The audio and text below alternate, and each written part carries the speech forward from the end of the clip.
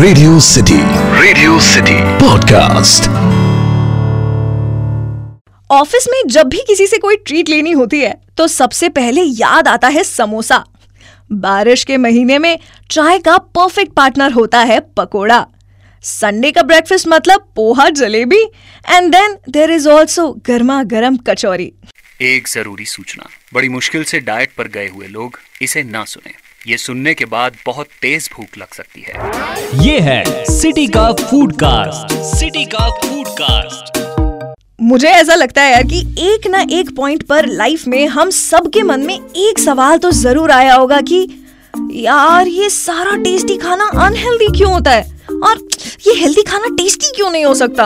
हाँ वेल, इस सवाल का जवाब आपको आज के इस पॉडकास्ट के एंड तक जरूर मिल जाएगा। मैं क्या जी, क्या हाल चाल है? Hello, hi and what's up foodies. मैं हूं आपकी फूडी दोस्त और पार्ट टाइम शायर दामिनी, और आज के पॉडकास्ट में लेट्स फाइंड आउट कि ये तला हुआ खाना इतना टेम्पटिंग क्यों होता है। जब जब कोई मुझे बोलता है एक्सरसाइज, मुझे सुनाई देता है एक्स्ट्रा फ्राइज। और ऐसा तो होता ही है कि जिस दिन आप डिसाइड कर लो कि आज से डाइट पक्का, उस दिन पूरी कायनात आपके सामने फ्राइज और समोसा और जलेबी लाकर रख देती है, जिसके बाद आप फिसलने पर मजबूर हो ही जाते हो।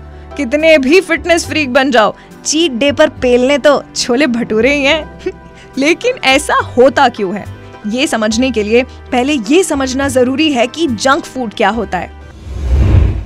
हाँ, all this burger, pizza and kachori and samosa are junk food. लेकिन जंक फूड हर उस खाने की चीज को बोला जाता है जिसमें किसी भी एक चीज की क्वांटिटी ज्यादा हो, चाहे वो शुगर हो, सॉल्ट हो या फिर फैट हो। और ये खाने की जो चीजें हैं ना, ये जादूगर की तरह होती हैं। आप कितना भी ट्राई कर लो, इनसे दूर नहीं रह पाओगे। थोड़ा सा साइंटिफिक कारण है इसका, लेकिन मैं फिर भी समझाने की कोशिश करती हूँ। सो बेसिकली हमारे ह्यूमन ब्रेन के दो प्राइमरी ऑब्जेक्टिव्स होते हैं। One is to seek pleasure, यानी आनंद महसूस करना, और दूसरा सर्वाइव करना। ये जितना भी मीठा या फिर फ्राइड खाना होता है, ये हमारे दिमाग की दोनों जरूरतों को पूरा करता है। ये फ्राइड फूड खाने से जो कॉर्टिसोल होता है, जिसे हम स्ट्रेस हार्मोन्स भी बोलते हैं, उसका लेवल कम होता है और डोपामीन या फिर reward hormones, happy hormones release होते हैं। इसलिए ये सारा जंक फूड खाने से हमें रिलैक्सेशन और प्लेजर वाली फीलिंग आती है। इसी फीलिंग को एक्सप्रेस करने के लिए आजकल फूडगैज़म्स और फूड कोमा जैसे वर्ड्स का यूज किया जाता है, जब अपना फेवरेट खाना खा के आपको चरम सुख की प्राप्ति होती है। कभी ऐसा हुआ है आपके साथ कि आपको लग रहा हो यार दुनिया खत्म हो रही है, you are super duper upset, stressed, sad and crying all in the same moment, और आपको आपके आसपास कोई नहीं चाहिए होता है। अगर कुछ चाहिए होता है तो वो है आइसक्रीम का टब या फिर मैगी या फिर चॉकलेट, बिकॉज यू नो कि सिर्फ वो ही है जो आपकी एंजाइटी इश्यूज को कम कर सकते हैं। वेल, इस चीज में हार्मोन्स का नहीं बल्कि साइकोलॉजी का रोल है।